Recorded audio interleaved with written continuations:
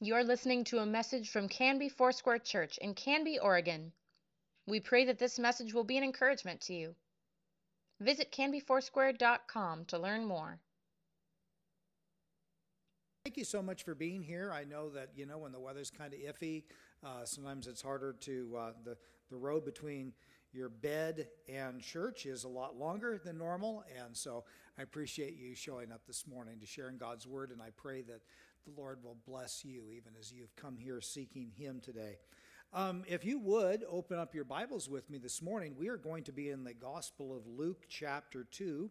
And if you have a Bible app, you open it up there as well. Luke chapter 2, and we're going to be looking at verses 22 through 52 this morning.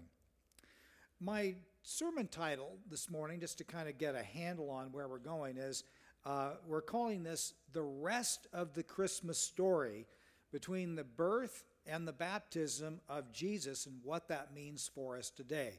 If that's too long of a title for you, you can narrow it down. What Chris said on the day after Christmas will probably still work as well. I want to just mention before we dive in here a little bit about the Gospels. And this is something that will help you in your understanding of the Bible anyway, on any other passage you look at.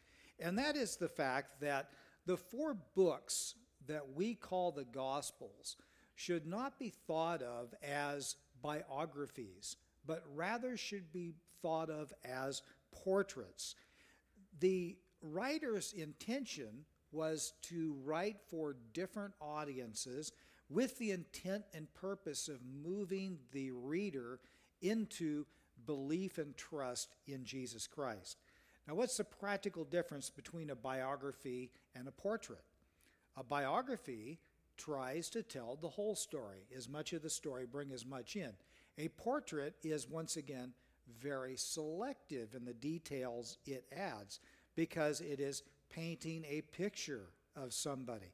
And so when I talk about this has direct application on our passage today, because Luke's gospel gives us really the only glimpse we have, and it's not in all the other gospels, it's only in his gospel.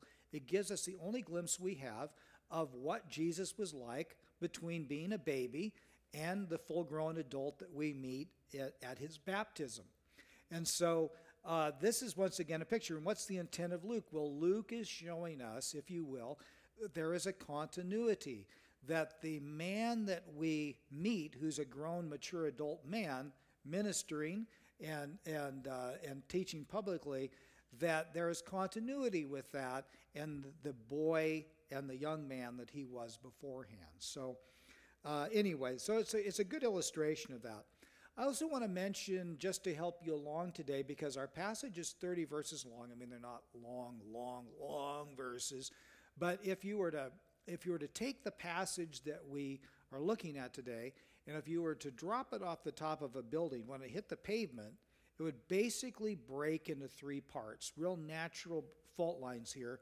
And so I want to bring these up to you just as an outline that we'll follow this morning. First of all, we have the priestly presentation, and that's the first couple verses. Then we have the prophetic confirmation, and then finally we have the missional preparation of Jesus. So that's going to be my outline, and hopefully you can hang the thoughts on those hooks, if you will, in your mind as we go through them today. So first of all, let's look at the first couple verses, the priestly presentation, beginning Luke 2, chapter 22. And when the time came for their purification according to the law of Moses, they, that's Joseph and Mary, brought Jesus up to Jerusalem to present him to the Lord. As it is written in the law of the Lord, every male who first opens the womb shall be called holy unto the Lord, and to offer a sacrifice according to what is said in the law of the Lord, a pair of turtle doves or 2 young pigeons. What do we need to know about this? Well, first of all, Luke, once again, writing to a Gentile audience, so there would be a group of people not familiar with the laws and the customs of the Jews, and he takes 2 events and he really welds them into one. The 2 events are the presentation and the purification. The law said that the firstborn of all animals and of all people, the firstborn son, is to be presented to the Lord in the temple. Now, if you were from a particular tribe, the tribe of Levi, your firstborn son would then serve the Lord. You present him, he would serve the Lord, and he would become part of the priesthood of Israel. If you were from a different tribe, such as like Jesus was, or any of the other 11 tribes, if you were from that tribe, your firstborn would be presented in the temple as an offering to the Lord according to the Lord's instructions, and then would be redeemed. And the funds that you redeemed him with would then go to support the temple. And so this was a very important thing of obedience to the Lord that every family was to do with their firstborn. Then also there was the purification. And this was an animal sacrifice for the purification of a woman after she had given birth to a child. Nothing unholy or impure about carrying a child or giving birth or whatever, but rather this was a period of time, usually between 40 days, sometimes as long as 60, it was where a woman was basically excused from her religious obligations, and then it was kind of like marking that period where then she would rejoin in the practice of the Jewish religion after giving birth. So if think of it as God was the originator of maternity leave, okay? He was the one who thought of that beforehand to give women a break. What's important here? What do we need to learn from this? Well, first of all, we learn from Joseph and Mary what? That they were obedient servants of the Lord. They showed up and they did what the Lord had asked them to do. They offered at the temple their son, and they complied with God's command. Second, we learn that the sacrifice would have normally been a lamb, but Joseph and Mary, the provisions of the law, allowed for there to be also the sacrifice of pigeons or turtle doves for someone who could not afford to purchase an animal. We probably shouldn't think of Joseph and Mary as somebody who lived in abject poverty, but rather that they were working class, because Joseph was what we call a fabricator of things.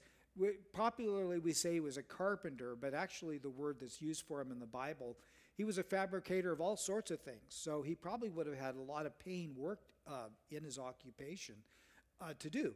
But the tax, if you will, the redemption tax for your firstborn son was about a week's worth of wages. And if you think about that, if you're a working family, well, think about it now. Could you afford to give 1 week of your paycheck to redeem your child? No, you can have him. I don't have to cough this money up. So probably the reason that they didn't do the more expensive sacrifice was simply their budget was constrained from their station in life. But what we learn about Jesus here most certainly is that God chose for him to grow up as a common person, and that he was probably poor, but what we say, not necessarily hungry. Okay, there's a difference, isn't there, between being poor and hungry and poor and not hungry. And so probably poor and not hungry. And that's the experience, if you will, if you want to think about the common experience of humanity, even today, in this day of technology and great wealth and all that. The majority of people that live on this planet today live in poverty. That is just a normal reality. So an experience held by a lot of people is poverty, but there's an experience that all human beings share, and that is spiritual poverty. We are not born spiritually rich. The Bible tells us we're actually born spiritually dead, and that God has to actually resurrect, if you will, our spirit within us. And so universally, all people are spiritually poor. Jesus did not say those words. He said, "Blessed are the poor in spirit, for they shall inherit the kingdom of God." For him, not just theory, lived experience in his day-to-day life. So, prophetic confirmation. We pick this up now in verses 25 through 40. But I just want to point out a couple themes that are in play here that I think really kind of help us to understand who these people are, particularly Anna and Simeon. Israel has what we would call the remnant of the righteous. And we have an example of a man and a woman, both elderly. But this was something that is really all throughout the Scripture, friends. And that is the fact that God has reserved for him not all of the whole of Israel, but those within Israel that had faith. Okay, so it is a remnant of the righteous. And really, if you look at the story of Israel through the Old Testament, you see that their journey wavers between apostasy or walking away from God and devotion. It's kind of always these extremes, but throughout all of them, even at the low points, there is a righteous remnant that's in play. And so these are the people that we're encountering, is God's righteous remnant among many people who are lukewarm, not walking with God, distant from God. And so these are who we're encountering here. Also, the reward of the humble. We'll notice that it is the humble people, the people that know their need for God and are humble before. They humble their lives before God. They live their lives on purpose and not for their own pride and their own aggrandizement, that they are the ones who see God. Blessed are the pure in heart, for they shall see God. Once again, that God meets and rewards the humble by seeing Jesus. And then finally, the renewal of the promise. Once again, another theme that we see throughout Old Testament Scripture, and that is our patriarchs of the faith often were waiting against odds for God to fulfill a promise. And often that promise was fulfilled through the birth of a child. And these are but milestones along the way to the child of ultimate promise, which is Jesus Christ. So first of all, let's meet Simeon, and we'll pick it up in verse 25. Now there was a man in Jerusalem whose name was Simeon, and this man was righteous and devout, waiting for the consolation of Israel, and the Holy Spirit was upon him. And it had been revealed to him by the Holy Spirit that he would not see death before he had seen the Lord Christ. And he came in the Spirit into the temple. And when the parents brought in the child Jesus to do for him according to the custom of the law, he took him up in his arms and blessed God and said, Lord, now you are letting your servant depart in peace, according to your word.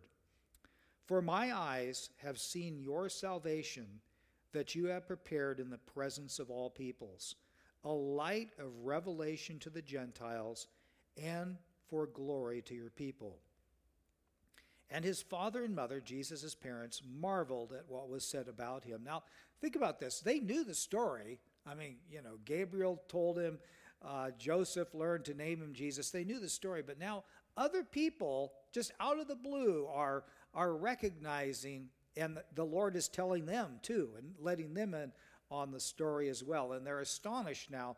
And you know how it is when you know something, then somebody comes up and says something to you, and you go, wow, they already knew that. That is astonishing a bit, where you think, well, this is just going to be my story, not anybody else's. So Simeon blessed them and said to Mary, his mother, Behold, this child is appointed for the fall and rising of many in Israel, and for a sign that is opposed.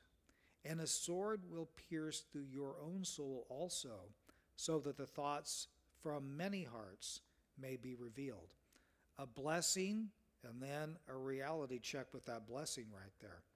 So Simeon is in the Spirit. He's an elderly and righteous man. He's moved by the Holy Spirit that day to go down to the temple.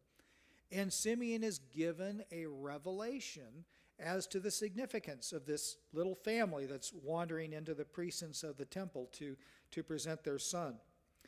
And he's given what we would call a prophetic utterance, and that is, and this is what we want to dial into, he says, I have seen the salvation God has prepared. It's not of laws and of religious rituals. It is not of animal sacrifice.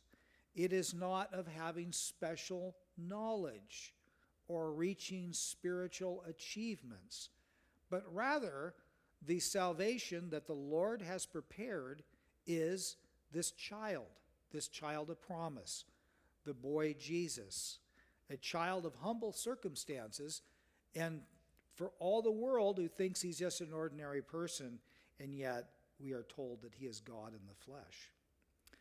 In retrospect, we can see that the Old Testament, we can see that Jesus clearly fulfills what was prophesied about who the Messiah would be. But in real time, Jesus did not live up to the expectations of what Israel was looking for in their Messiah. They were looking for somebody who was going to be a king, a powerful king, a warrior king, and that he was going to renew their national fortunes. And Jesus didn't live up to those things. And I want to point out, because, it's so easy for us today, kind of cluck our tongues at Israel. How could they be so blind? It says in Isaiah this, or, the Old Testament prophets and all that. The abiding sin of most of us is the fact that things don't live up to our expectations. And therefore, we either reject them or we're disappointed by them. And we miss what God puts right in front of us, because the real does not live up to the ideal in our lives. It's a besetting sin for almost all humanity. And when we engage in that, when we forget that God is working in our individual lives and he is orchestrating things for our good, and even sometimes when they don't feel like good, we need to look for what is the good that God is doing in our lives. What is before me? Because we don't want to miss that, because the real didn't live up to the ideal. Okay? The theme of light and glory, of course, I also want to bring that up because that is a theme that's brought up in Isaiah oftentimes. A light to the Gentiles and the glory to Israel. What he's talking about here is that, first of all, that this will be Israel's honor, that the world Messiah would come from their kin, their family, but that the light is the light of the world that's living in darkness, a light of the Gentiles. And Luke wants us to know, he wants us to know that we have a universal Savior, not just of the Jews, but of all nations, of all people. Why? Because all people need to be redeemed. All people need the light of God in their life. And Jesus is that light bearer for us. And then I want to also have us focus in, I think we have a slide here on that one, on 1 Peter 2, 6, 8. It really, to me, sums up what Simeon is saying to Mary, because he's saying this boy is going to be for the rising and falling of many in Israel. And I love the words that Peter uses. He quotes once again out of Isaiah. He says, "Behold, I am laying in Zion a stone, a cornerstone, chosen and precious, and whoever believes in him will not be put to shame." So the honor is for you who believe, but for those who do not believe, the stone that the builders rejected has become the cornerstone, and a stone of stumbling and a rock of offense. They stumble because they disobey the word as they were destined to do. You can build a building, you can build your life on a cornerstone. That was how you started. The rows of bricks would become straight off the cornerstone. But there was another kind of stone that they talked about in the Bible. It's called the scandalon, or the stumbling block. And it's the same idea. It's a stone where it's out of place. People keep tripping and falling flat on their face about that. And so Peter is likening the two. One you can build your life on through belief, but if you stumble in unbelief about Jesus, then Jesus becomes that trip up, fall flat on your face thing, okay? So going back to the word of prophecy, many believe, many do not believe. And I would say this, that once again, anyone who thinks that they're neutral about Jesus obviously doesn't know who he claimed to be or has never heard anything he taught, because Jesus does not invite a neutral response. He invites either belief or unbelief, but nothing in the middle there. And if you think there is a middle, you need to go back and read what he says, because Jesus is very specific. You're either with me or you're against me. You're not with me or, I'm okay, I'll hang around with you or whatever. Or I'm not really a friend, but we're an acquaintance. he doesn't invite that kind of response from any of us. He's either a stumbling block or he's a cornerstone in which to build our lives. Then we move on and we meet the second person of this righteous remnant, the prophetess Anna, we pick it up in verse 36. Anna, the daughter of Phanuel of the tribe of Asher, she was advanced in years, having lived with her husband 7 years from when she was a virgin, and then as a widow until she was 84. And she did not depart from the temple, worshiping with fasting and prayer night and day. Probably left the temple, didn't live there, but it's kind of like a saying, exaggeration, like she was there anytime the doors were open, basically. And coming up at the very hour, the same hour as Simeon encounters the couple, she began to give thanks to God and speak of him to all who are waiting for the redemption of Jerusalem. Once again, God's timing, bringing her in there just at the right moment so she would also know the significance that the Messiah had come and this baby was the Messiah. Anna is the Greek version of the name Hannah. And I think we'd be wise to bring together, do you remember the story in 1 Samuel about Hannah, where she was a faithful Israelite and she was desolate. She was infertile and she desperately wanted children, and she came to the temple and she prayed for the promised child. And then eventually the Lord blessed her and she brought that promised child into the temple and dedicated him. And so here we have this similar incident where now we have a woman who is coming into the temple, Anna now, but also in the desolation of her widowhood. And she is praying for the Messiah, and God makes sure that she sees it. So once again, in her honoring the Lord with her widowhood and serving him in this unique way of prayer and fasting constantly in the temple, that the Lord blesses her, and the humble gets to see who the Lord is. Verse 39, and when they had performed everything according to the law of the Lord, they returned to Galilee to their own town of Nazareth. And the child grew and became strong, filled with wisdom, and the favor of God was upon him. So we hear a little bit about Jesus' childhood here. Nazareth was God's chosen location for Jesus to grow up.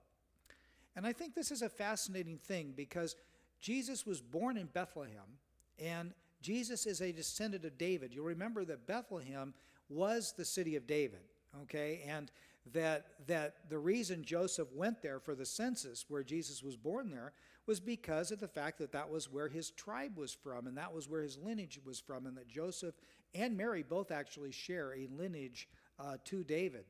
And yet, that was not in God's plan for Jesus to grow up in Bethlehem. It would have been an ideal location, and I would imagine if you guys were Jesus' parents and you knew of his special destiny, that you would actually arrange for him maybe to grow up there because of the fact that it is, first of all, connected with the Messiah through David, but then also because of its proximity to Jerusalem and the temple. And if we have a spiritual leader having that close proximity and the best of teaching and being engaged in that regularly would be a logical advantage that you'd want to give your son or daughter if they were that appointed person. And yet God's appointed place for Jesus was actually not with those advantages, but was rather what we call kind of disadvantaged. He was in a more rural area. It was definitely more Gentile than it was Jewish, and it was further away from the temple. It was only 65 miles, but when you don't have cars and you walk everywhere, 65 miles is a nice little hike there. And he grew up apart from that, and he grew outside of the religious establishment of his day. But it was a place of safety and a place of retirement until his very public ministry would begin. But also that Jesus was raised in a family, and he wasn't raised like a lone prophet or a religious hermit. He learned what it was like as we learn to live in families as well that are made up of men and women. He learned human nature. He learned about relationships. And Jesus was prepared rather than by theological training so much, he was prepared by becoming a keen observer of ordinary life. And this is certainly seen in his teaching, where he's able to really see God and eternity in the day-to-day existence of man. And you see it witnessed in his teaching all the time. Verse 41, now we transition to the different phase, and that is the missional preparation of Jesus. Now his parents went to Jerusalem every year at the feast of the Passover, and when he was 12 years old, they went up according to custom. And when the feast was ended, as they were returning, the boy Jesus stayed behind in Jerusalem. His parents did not know it, but supposing him to be in the group, they went a day's journey. But when they began to search for him among their relatives and acquaintances, and when they did not find him, they returned to Jerusalem, searching for him. After 3 days, they found him in the temple, sitting among the teachers, listening to them and asking them questions. And all who heard him were amazed at his understanding and his answers. And when his parents saw him, they were astonished. And his mother said to him, "Son, why have you treated us so? Behold, your father and I have been searching for you in great distress."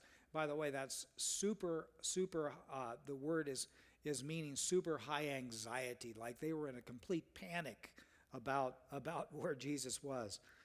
And he said to them, "Why were you looking for me? Did you not know that I must be in my Father's house?" Very interesting. Only words we have of Jesus prior to his public ministry. Only words. "I must be in my Father's house."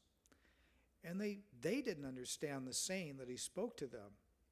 And he went down with them and came to Nazareth and was submissive to them. And his mother treasured up all these things in her heart. And Jesus increased in wisdom and stature and in favor with God and man. So Joseph and Mary will remember that they're devout, and they regularly are attending the Passover. This was actually a commandment for every man of the house, had to go to Passover.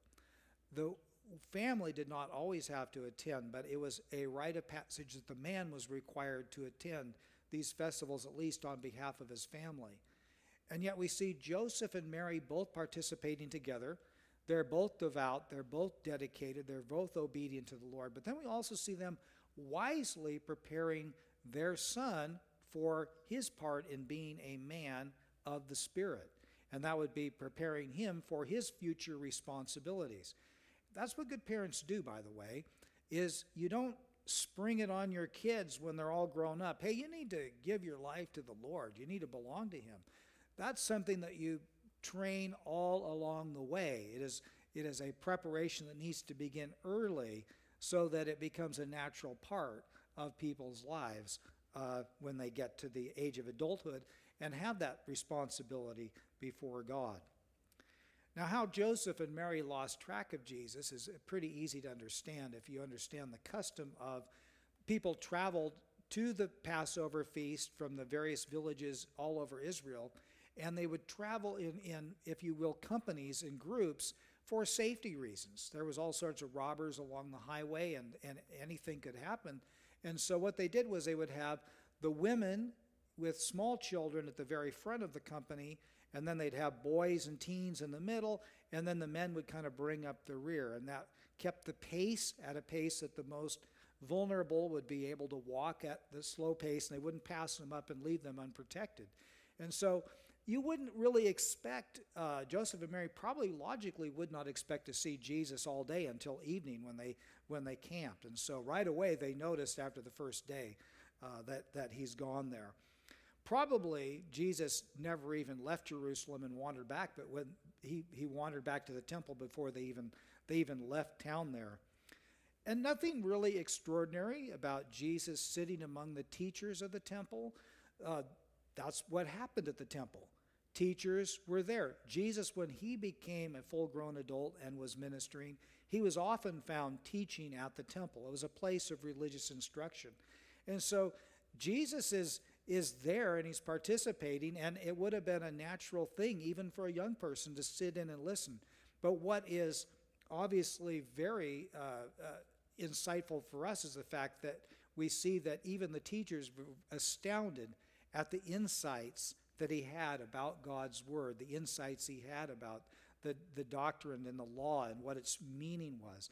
And that also that Jesus, and this is the other piece of insight, is you see that even at this age, you see in young pre-adulthood that he has a sense of his unique relationship to God the Father, that I must be in my Father's house, the temple, as opposed to, previously he probably would have looked at Joseph and Mary, these are my parents, but you see that actually, no, he did have an awareness of his unique relationship to God the Father, and that his parents were more of a caretaking age, or in a caretaking role. Unlike Samuel the prophet, who's left at the temple, Jesus actually followed his parents home, and it says he was submitted to them. He honored his mother and father. What's probably not said here, which is just as important, and that is that Jesus was once again not trained in rabbinical law, but was trained in his surroundings and his relationships. This would be amply illustrated by his later teaching, in which God and the true meaning of scriptures were seen always in the ordinary circumstances of life. But why is that? Why would that be? Because God is engaged, actively engaged in the ordinary experiences of your life. This is his world, and he created it to work in a certain way, and it is to serve him in all of the circumstances of our lives. If worshiping God on Sundays is all that you do, and then tomorrow the real work of your week begins, you have totally missed the point of the religion of Jesus.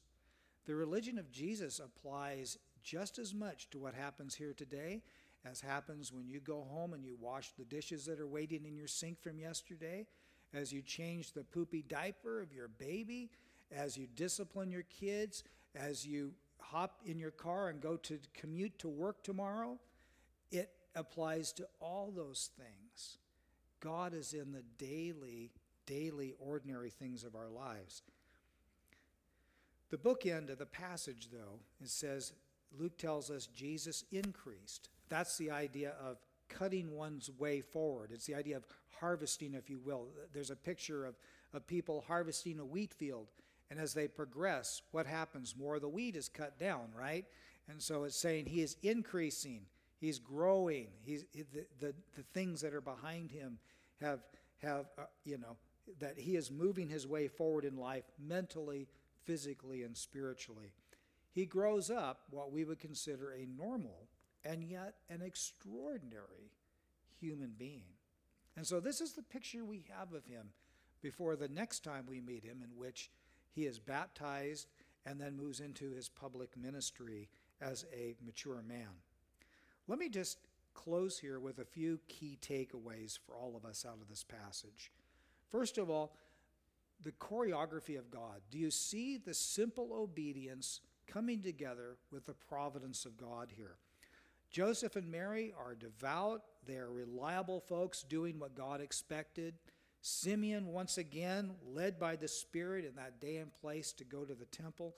Anna living a life of devotion to God instead of being desolate in her widowhood. She's present there.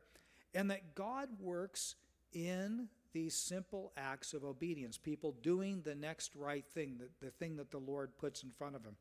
It's like an old AG pastor friend of mine says, showing up gives God something to work with. And that's what they're doing. It's simple obedience, meeting providence, but then extraordinary things happen. And I just want us to not miss that.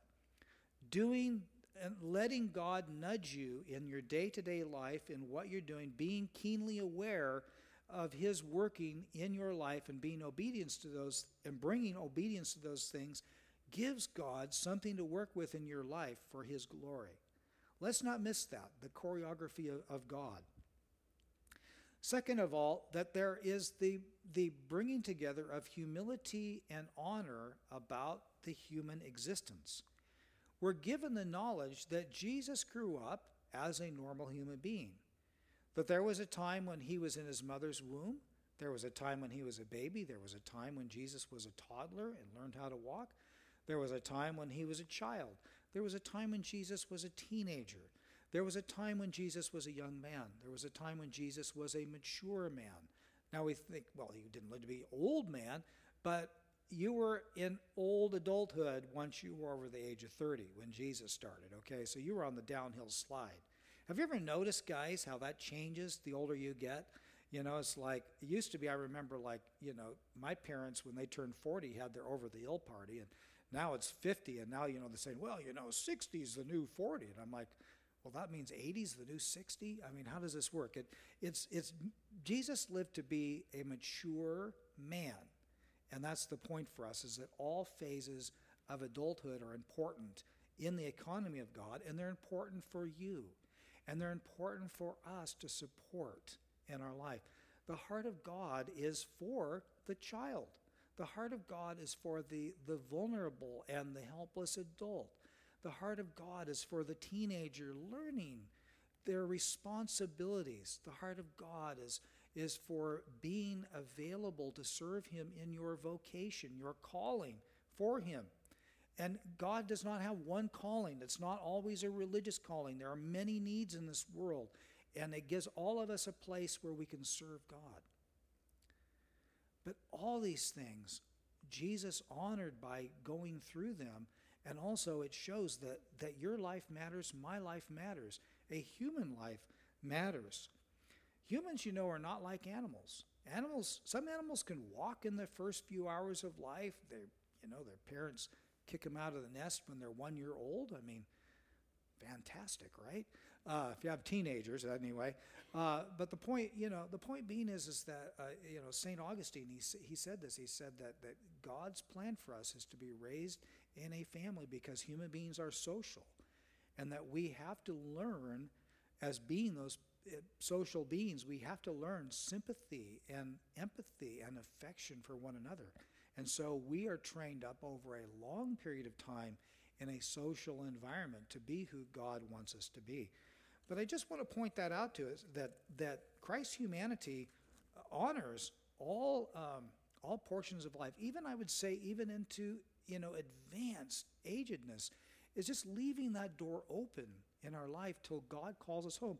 Like Simeon, he was like, well, now, Lord, I know you're calling me home because you've brought me to this point, and you promised that I would see the Christ child there. But just being available to that Lord until he dismisses us, that we don't just think of, well, I'm done, I'm used up, or whatever. God is using all phases of life because he designed it and it honors him. And then finally, I just want to point out about the salvation and consolation that we see here.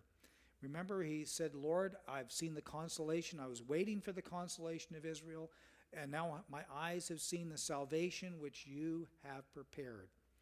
And friends, can I just say, I want you to step back for just a second about this. What part of salvation did Simeon have to work through? What part of salvation did Anna have to achieve? What part of salvation did Joseph and Mary have to do? Or none. The salvation that God prepares is not a salvation that we create. It isn't something that we achieve. It isn't something that we can do for ourselves, that we can pull ourselves up by the bootstraps for. As a matter of fact, we really kind of come to the point in this story where we go, I see what you've done for me, Lord, and I'm glad about it, and I want it. And I just want to point that out to you, that there's the consolation is that we are saved, that salvation has been provided for us through Jesus. And it isn't about how awesome we are or how good we have reformed our lives and what wonderful people we are and how awesome we serve the community. It's because God loves you, friend. It's because God provided a Savior for you. And what does God want out of us? He wants us to receive that gift that he gives us. You know, that invitation went out to me many, many years ago. And it came at a point where, honestly, I needed a Savior. And I'm glad that I reached out and accepted Jesus Christ.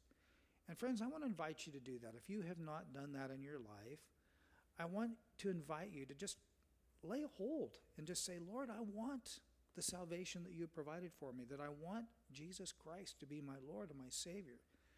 And let me just put it out there again to you today. Perhaps you've been walking with the Lord for a long time, or you've taken a vacation from Jesus. I know a lot of people do that in their lives, and maybe you feel far from the Lord, and some reason you're here at church today.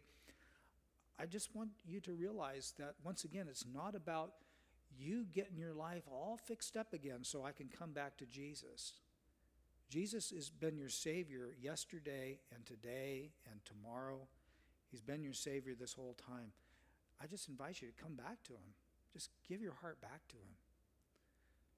Maybe this makes zippo sense to you, and this is like something in midair, and you do not understand anything of what I'm talking about really. Can I just invite you to do one thing today, and that is, God, would you turn my heart and help me to see the right thing. Would you guys pray with me today, and we'll close here. Heavenly Father, we thank you that, like Simeon, we can stand back and in joy, in awe, in reverence, we can see that you have taken care of it all. It's been by your grace. It's been by your creative purposes.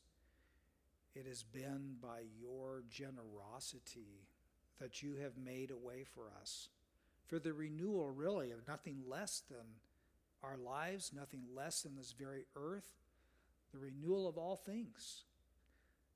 That which was lost in the fall is on its way to be restored because of the Savior which you gave us. Lord, help us to not miss that.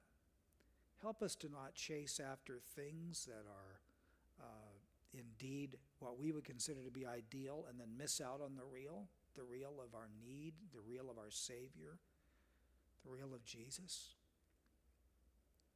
Help us, Father. Help us to appreciate you. And even in the year ahead, Lord God, help us to grow closer and closer and to see Jesus in all things in our lives. And we pray all these things in His glorious and loving name. Amen. Thank you for listening. Please let us know if you have questions or would like us to pray with you. You can contact the church office most weekdays at 503-266-4444 and anytime through canbyfoursquare.com.